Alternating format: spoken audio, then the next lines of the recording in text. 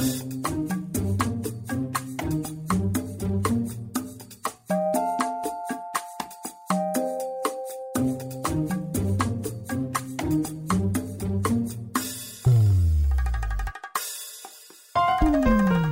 and welcome to the Gifted Life podcast, where we have conversations about organ, tissue, and eye donation. You can always find us at thegiftedlife.org. I'm Lori Steele. I'm Joey Boudreau. I'm Sarah Blakemore. On the episode today, we'll be discussing the hidden challenges that all families encounter while waiting on a transplant. And we're going to give you some tips to be your most authentic self. All that and more right here on The Gifted Life. You guys ready? Yep. Mm-hmm. Let's do it.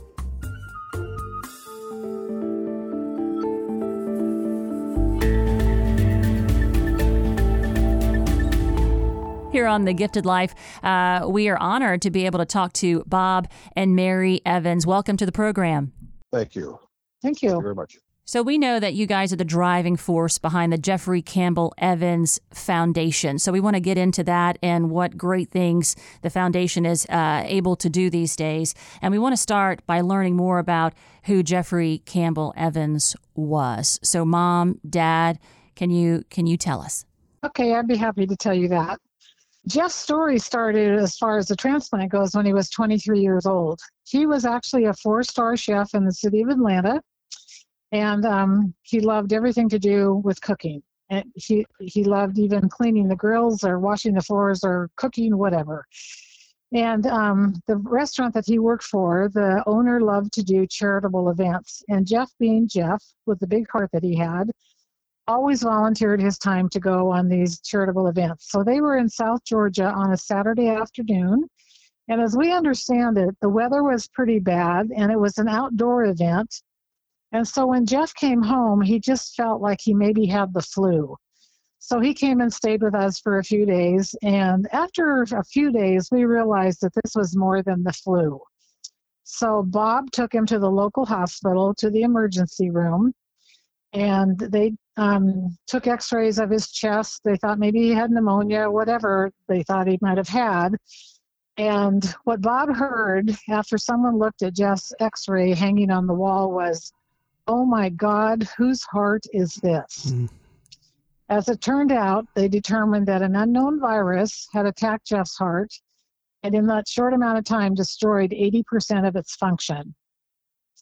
So he was immediately transferred to St. Joseph's Hospital in Atlanta.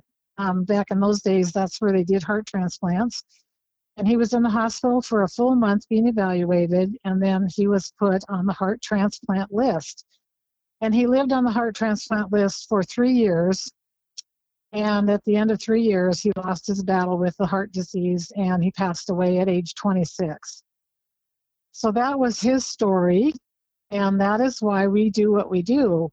About, I'm going to say 8 or 9 years later, I was sitting at my kitchen table having a cup of coffee one morning, and I just turned my head up to heaven and I said, "God, you have got to show me some way to make sense of losing my boy, because to this mom, it makes no sense that he's gone."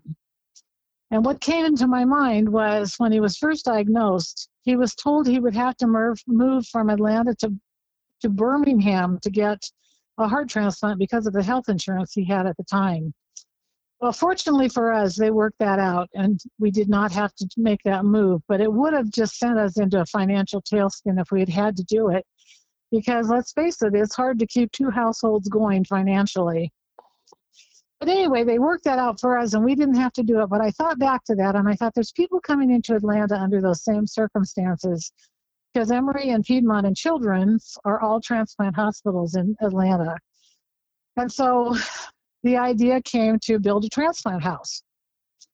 And so that night, Bob came home from work and I had our son Brad come over and I explained to them what I now call my vision. And they said, "Let's go for it."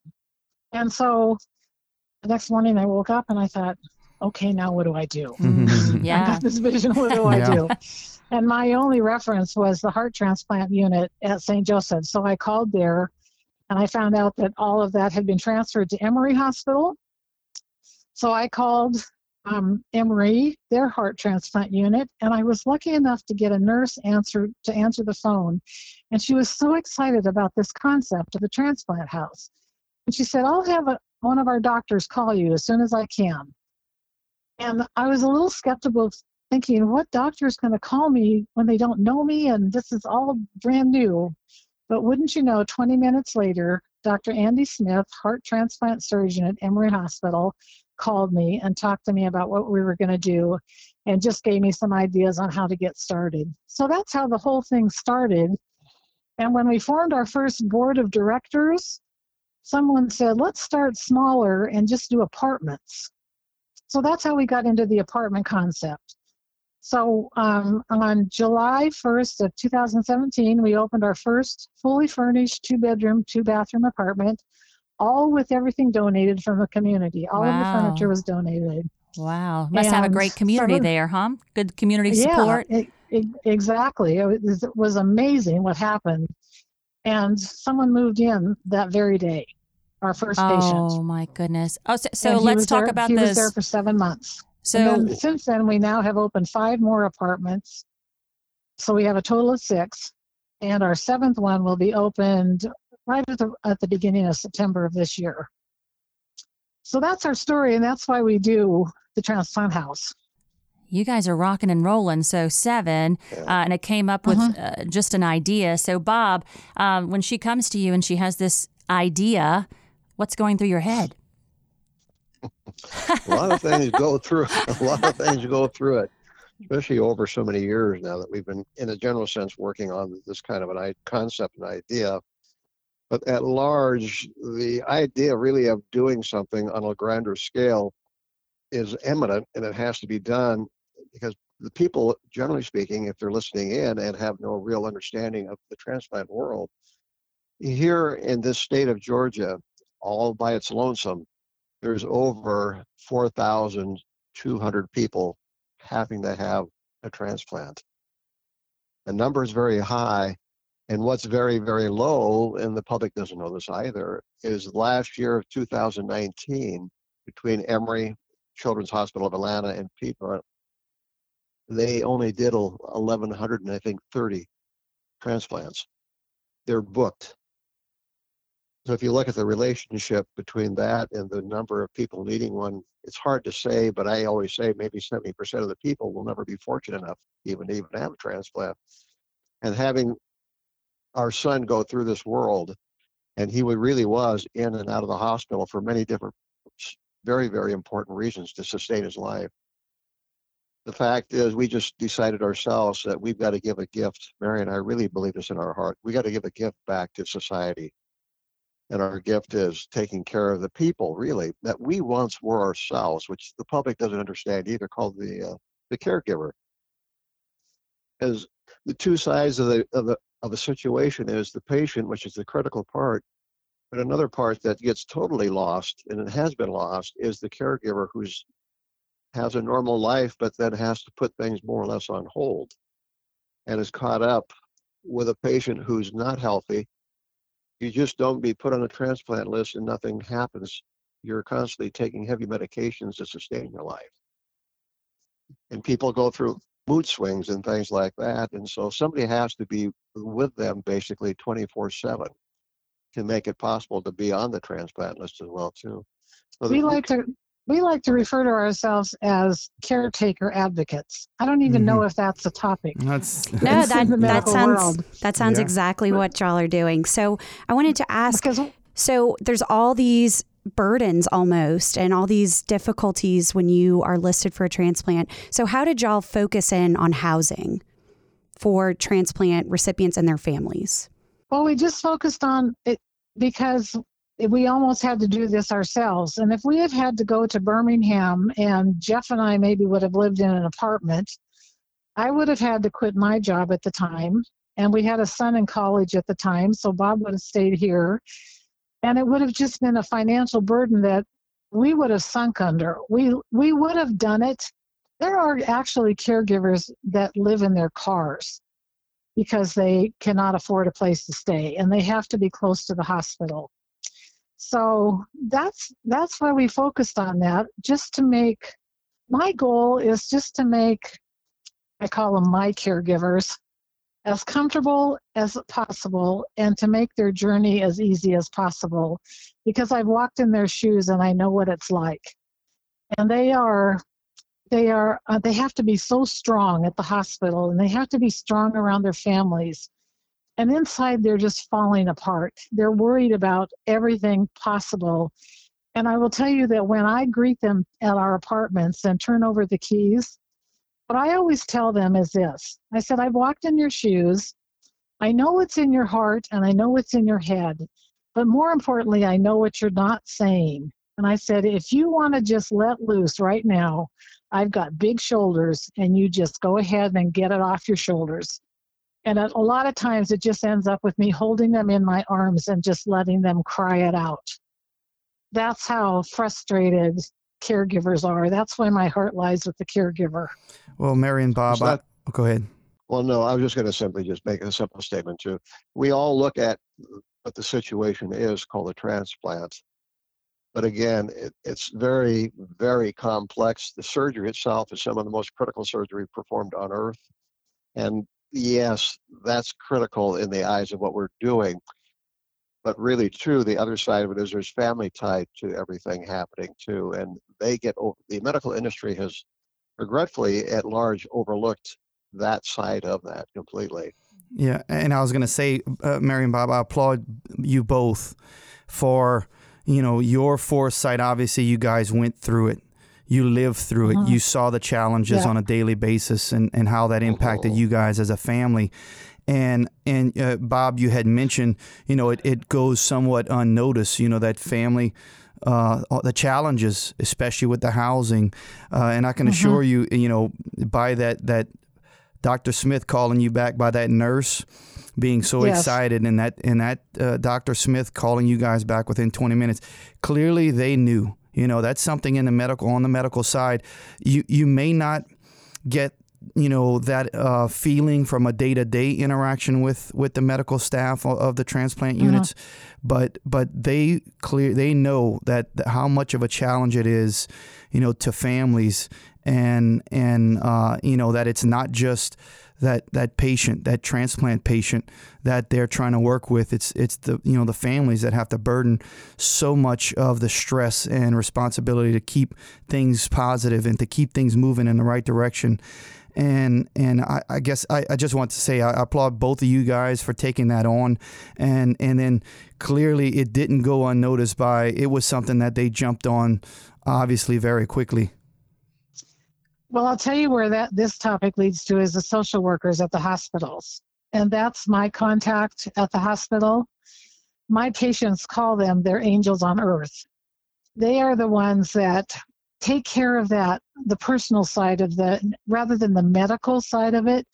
The social worker is zeroed in on the personal side of it. And just what you said is true, because a lot of that care comes from the social workers. I can't sing their praises enough for what I see them do. It's not an easy job. You're dealing with people that are just in crisis, and they're just experts at it. All kudos to social workers at the hospitals. Oh, I love that. And listening to you guys, it's like the more you expand, I know you're going to your seventh. It sounds like the more you want to do it, the more you need to do it. Do you guys become part of these families that come and stay in your apartments? Do you keep up with them? Tell us. I get way too close to my family. Oh. It's part of the job that I did not really anticipate, how emotional it would be. I get very close to the caregivers. I love my caregivers. Yes. As we go down this road, and we're on the road now more so than ever before, it's as if we can't stop for real. And we know there's so much yet undone that it's possible to be done. And that's where we're pushing. And things are now surfacing on a very, very larger positive mode. And it's the other side of the whole thing is we can't stop. We've been fortunate to watch people survive surgeries, and we've been unfortunate to even watch, or not watch, but to have a small child the age of 6 months not pull through. So transplants cover all ages. Most people assume it's adults, but the children are caught up in this world too as much. to a large degree. Our patients have ranged from newborns to 72-year-old gentlemen. And we've had 80 families live in our apartments over the last 3 years. And a really good statistic is, it's sad, but it's true, we've only lost 5, which is pretty good odds for the story of a transplant. And when you ask me if I get close to them, yes, I do. My son and I have gone to all 5 of those funerals just to show our support for the ones that didn't end well, because we've also lived that experience. Yeah. Well, Yeah. Your mission is such a valuable one in the transplant world. I certainly hope that it gains traction not only there at Emory and Piedmont and Children's in Atlanta, but throughout the country. I know of 1 or 2 that I've heard of some similar to the transplant house that you guys started, but Yeah. I would love to see that gain traction throughout, pretty much in each state. It would be great. Do you guys have any future plans with that? Well, just yesterday we had a meeting that was very important with Emory Hospital and University, with the transplant doctors and administrative people. And it looks like it's very hopeful that we will have a transplant house built on Emory's campus. We have an architect in Atlanta who has designed a house for us at no cost to us, by the way, which is unbelievable. And it will contain 20 2-bedroom, 2-bathroom apartments plus common areas. And we're very unique, like, in the country. I don't know that there's even another one like what we are planning to do. And interestingly enough, during this COVID-19 situation, we have become the only option in Atlanta for transplant patients, because all other hospitality houses are built on a model of like the patient has a room, but everything else is communal. So they had just closed them down. So we are the only ones right now receiving transplant patients. So we are 100% occupancy at all times. And now we're going forward with this bigger plan of this wonderful transplant house. And hopefully within the next, I'm going to say 2 or 3 years, I hope, maybe I'm too hopeful about that, but that we'll have that built, and it will be somewhere near the Emory campus. That's incredible. Exciting news for us. It just happened yesterday. Is there an average stay for families, or is it just all over the board? Or the average stay is 2 months, but we have had as short as 2 weeks, and we've had as long as 7 months. So it's just, you just never know. I have an expression for transplants that probably isn't the most romantic idea. I call transplants a crapshoot. You just never know. You don't ever know when you're going to get the donor. You don't know when you're going to get the surgery, how the recovery is going to go. It's all just a big mystery from beginning to end. Now, do you guys ever sit over dinner and just say, that was just a little idea, wild hair that came to me one night, and here we are? Like, when you sit back, what do you think about? Well, I can answer that one pretty simply. We're having this conversation with your group. Yeah. The answer to that question is a definite yes. We do. We laugh at ourselves that when we started this, we literally jumped off of a cliff not knowing where we would land. But we just kind of pride ourselves that we took the leap.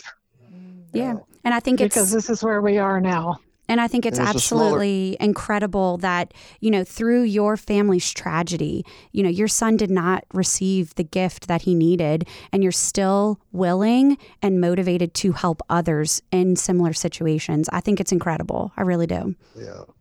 I should mention to you that some years ago, when Jeff was still with us, and even through his crisis part, I had the opportunity to actually kind of work with a gentleman.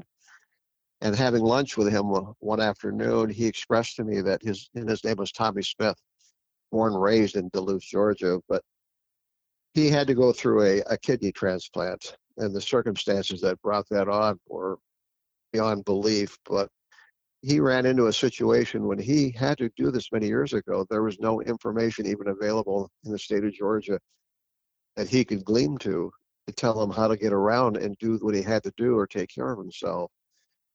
And he fortunately birthed another foundation here called the Georgia Transplant Foundation. And he has since passed on because of his injuries too. But because of them and our son Jeff, we got that window, that look into what the world is really all about. And that's never gotten out of our heads, quite frankly. And it's all we can do to try to keep things together here for the transplant world.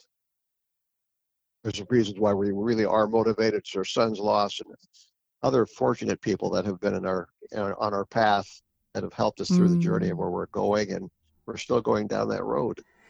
So we know that you want to do more. We know that people are donating time, talents, funds. So if people want to follow your journey, they want to help, they want to be a part of it, where do we send them? What's your ask? We have a webpage. It's the jcevansfoundation.org. And if people want to make donations, they can do it through that with a credit card. We have a Facebook that's Jeffrey Campbell Evans Foundation is the name of and also you can look at my personal one, Mary Evans, and I keep that updated. But that's really all that we have for people to look at, but I keep it up to date pretty well. So lots of folks have been lending their time and talents, and there is a firm out there that's doing work for free? Yes, there is. It's called Richmond Honan. They are a company that designs and builds medical buildings. And one of their architects, whose name is Kevin Glade, has designed our future transplant house for us at no cost to us. Mary, I heard you describe yourself as a caretaker advocate, which I think is a beautiful way of putting it. We hear from a lot of recipient families that it is a very difficult time to be a caretaker when you have a loved one waiting for a life-saving transplant. So my question for you is, what advice do you have for those family members who are dealing with those challenges and the stress of it all? Oh, I think the only advice I have is that you just have to learn to go with the flow. I know that it's hard to do, but you never know from day to day what's going to happen with your loved one. And especially if you're waiting for a donor, it's just a very stressful time because you have no idea when this is going to happen. And you just have to learn to go with the flow and be very patient with your patient, because they're obviously not feeling good in the first place. And then if they're on medications to help them just keep them alive during this waiting period, that can cause a lot of problems for them as well. They can really almost turn into a different kind of person. But you just have to be patient and understand that they're the ones that are hurting, and you're just there to take care of them. Just get into that mind frame that that's your job. That would be my advice. Well, Bob and Mary, we appreciate the visit. We certainly enjoyed learning more about Jeffrey Campbell Evans. Check out the foundation, jcevansfoundation.org. I think we all agree that your leap has definitely paid off for lots of families who are waiting on that second chance. So thank you for joining us, and thank you for what you do. Well, thank you. We appreciate it. Thank you very much.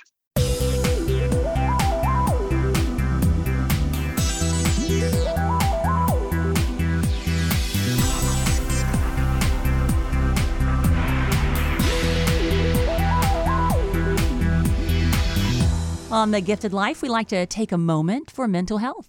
Yeah, Sarah, I see this mental health moment. You'll be talking about your most authentic self. Give me, before we get into that, what's an example of authenticity versus inauthenticity? Yeah, definitely. So I think right now there's a lot of social pressure, especially with social media, and there's a lot of really good social movements that are happening right now. So it can be very easy to get caught up in things and not be who you are.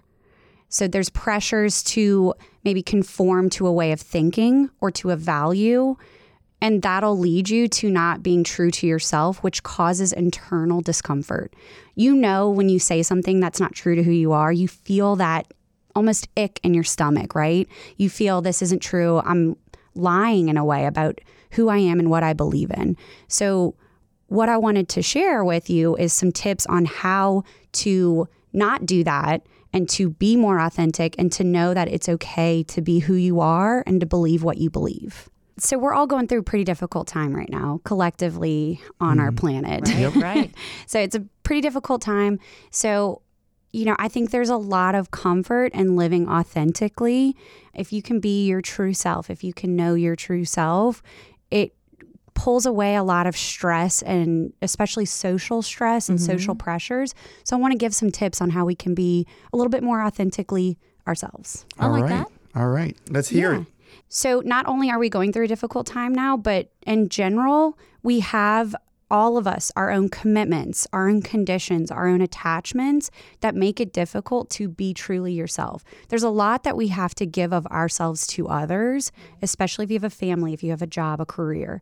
So how can we, in all of these difficult times with all of our difficult attachments and everything we have to do, how do we be ourselves and find comfort in ourselves? So our first tip is that I want you to remember that no one knows you better than you. I know that sounds simple, but it's really actually a big comfort to know that you know yourself better than anyone and to just reflect on yourself. My wife would argue that point, but I agree with you. It's true that when you're in a partnership, you do know your partners really, really well, but truly no one's inside your mind but yourself. So you really do know yourself the best. So know that and find comfort that you have your own back in a way. Mm-hmm. I'll always have my own back. Yeah, that's right. In every situation. That's good. You should. You have to look out for number one sometimes. The next little tip I want to give is to not let other people's expectations limit yourself. Or stress you out. Yeah. Because we do have a lot of expectations. And from your boss, from your family members, from your kids. I'm sure they expect a lot out of you.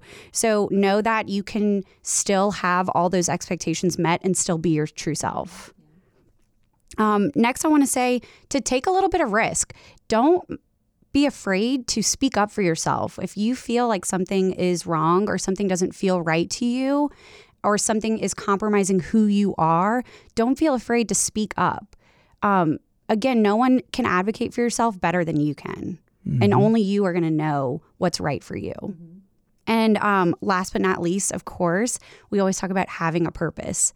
I'm not one of those people who believes your job is your identity, but I do believe purpose brings you a lot of comfort and a lot of drive. And if you can match your purpose to match who you are and what you believe in, it can bring you so much comfort and just meaning in your life. Mm-hmm. I mean, I think we all know that, especially with what we do for a living. Our purpose is clear. Our purpose for me at least, over my 18 years, the purpose that we have, that's such a job-driven purpose, has shaped me in a lot of ways. I know it doesn't. It doesn't identify me, but it shaped me to focus on being a more selfless, as we say, selfless, authentic, and passionate person in other realms, in other avenues, other aspects of my life, instead of just focusing on those things when I'm at LOPA. Right. And, being selfless, that is one of your ways of being authentic because that's who you are. And so if you find a purpose that matches some of your values and your inherent personality traits, it's just going to bring you a lot of joy and meaning. Mm-hmm. And then especially during COVID and a lot of the transplant patients that we work with, there's higher anxiety as you step outside of your comfort zone, your home. So that's kind of been a shift for me in just my area and having these conversations and talking. And I think we all feel the same way, especially those with kids or those who are immunocompromised and those kinds of things. So those conversations and communicating, that's been kind of helping me. And we're able to take more time to do that during these times. So it's a work in progress, though. No, absolutely. And you're right. When you're out of your comfort zone, you can lose yourself really quickly. But if you just remember to know yourself, be yourself, and to continue to reflect on who you are and what your values are, it'll make it a little bit easier to be uncomfortable, especially during these times. Be yourself in every moment. Yeah, that's right. All right. Great tips, Sarah. Maybe you have a topic you'd like us to cover. info@thegiftedlife.org. We'd love to hear from you. We have reached our question and answer segment on this episode of The Gifted Life. All right, guys, here's our question. How many people die waiting for an organ transplant? I get that question a lot out in the community. pre-COVID. Yeah. We'd love to get back out into the community. But on average, about 20 people die per day. And when you're in a classroom that's filled with 30 kids or 26 kids, and you give them those numbers, you get the wide eyeballs looking back at you like, well, I didn't understand that or realize that. There's a lot that goes into it, huh, Joe? There are a lot of variables that go into that, and we try as much as we can from a policy standpoint to maximize those the opportunities for those that are the sickest. In other words, the sickest patient, even though they might not be the closest geographically, they get that opportunity for that life-saving organ. But even with that, it is such a rare opportunity, which is why it's so important, especially here at the Gifted Life podcast, that we get the word out. Right, education. We spread the education so that no opportunities are missed, so that this number obviously goes down to ultimately what we like to see as zero. Right, because, our main mission is to make life happen. And unfortunately, there are more people who are waiting than those who can give the gift of life. So that's why our mission is so important. And that's why our decisions for organ donation are so important. So that was a great question. If you have another question for us you want answered on the podcast, you can give us a call at 504-648-3477, and we might even play your message on the podcast.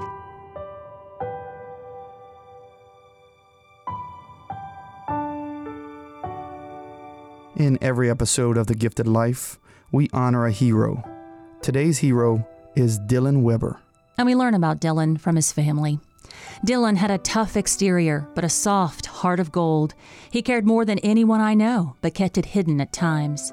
He was never one to forget who he loved and who loved him. He cherished his daughter, and he lived his life his way. He is my hero now and forever.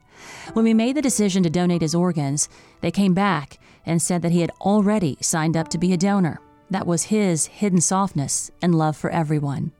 I know how much love he gave and how caring he was. Now the world and his recipients know. And now we pause and say thank you to Dylan for the gift of life.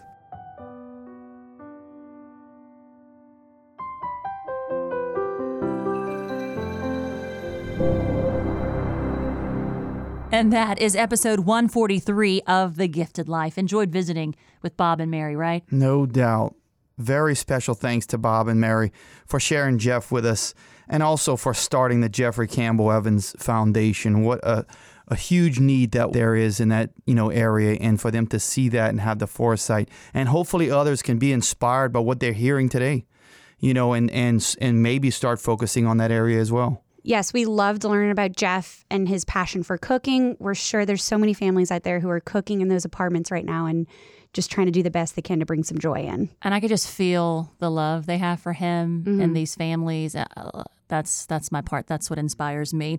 Their goal is to have one transplant house in every state across the country. So as they grow, we definitely want to have them back here on the Gifted Life podcast. Our ask for you is to spread the word. Help us spread the information here on the Gifted Life podcast. You can find us at thegiftedlife.org. And maybe you were inspired to register as an organ, tissue, and eye donor. You can do that anytime at registerme.org. You can listen to any of our episodes on our website or anywhere you listen to your podcasts, whether it's Apple, Google, Spotify, or iHeartRadio. If you do listen on Apple Podcasts, please leave us a 5-star rating and subscribe so that others can help find our podcast. And if you're on social media, please like our page on Facebook, The Gifted Life Podcast, and follow us on both Twitter and Instagram at Gifted Life Pod. Now, go out and do something you wouldn't normally do to help us make life happen. We're one big team.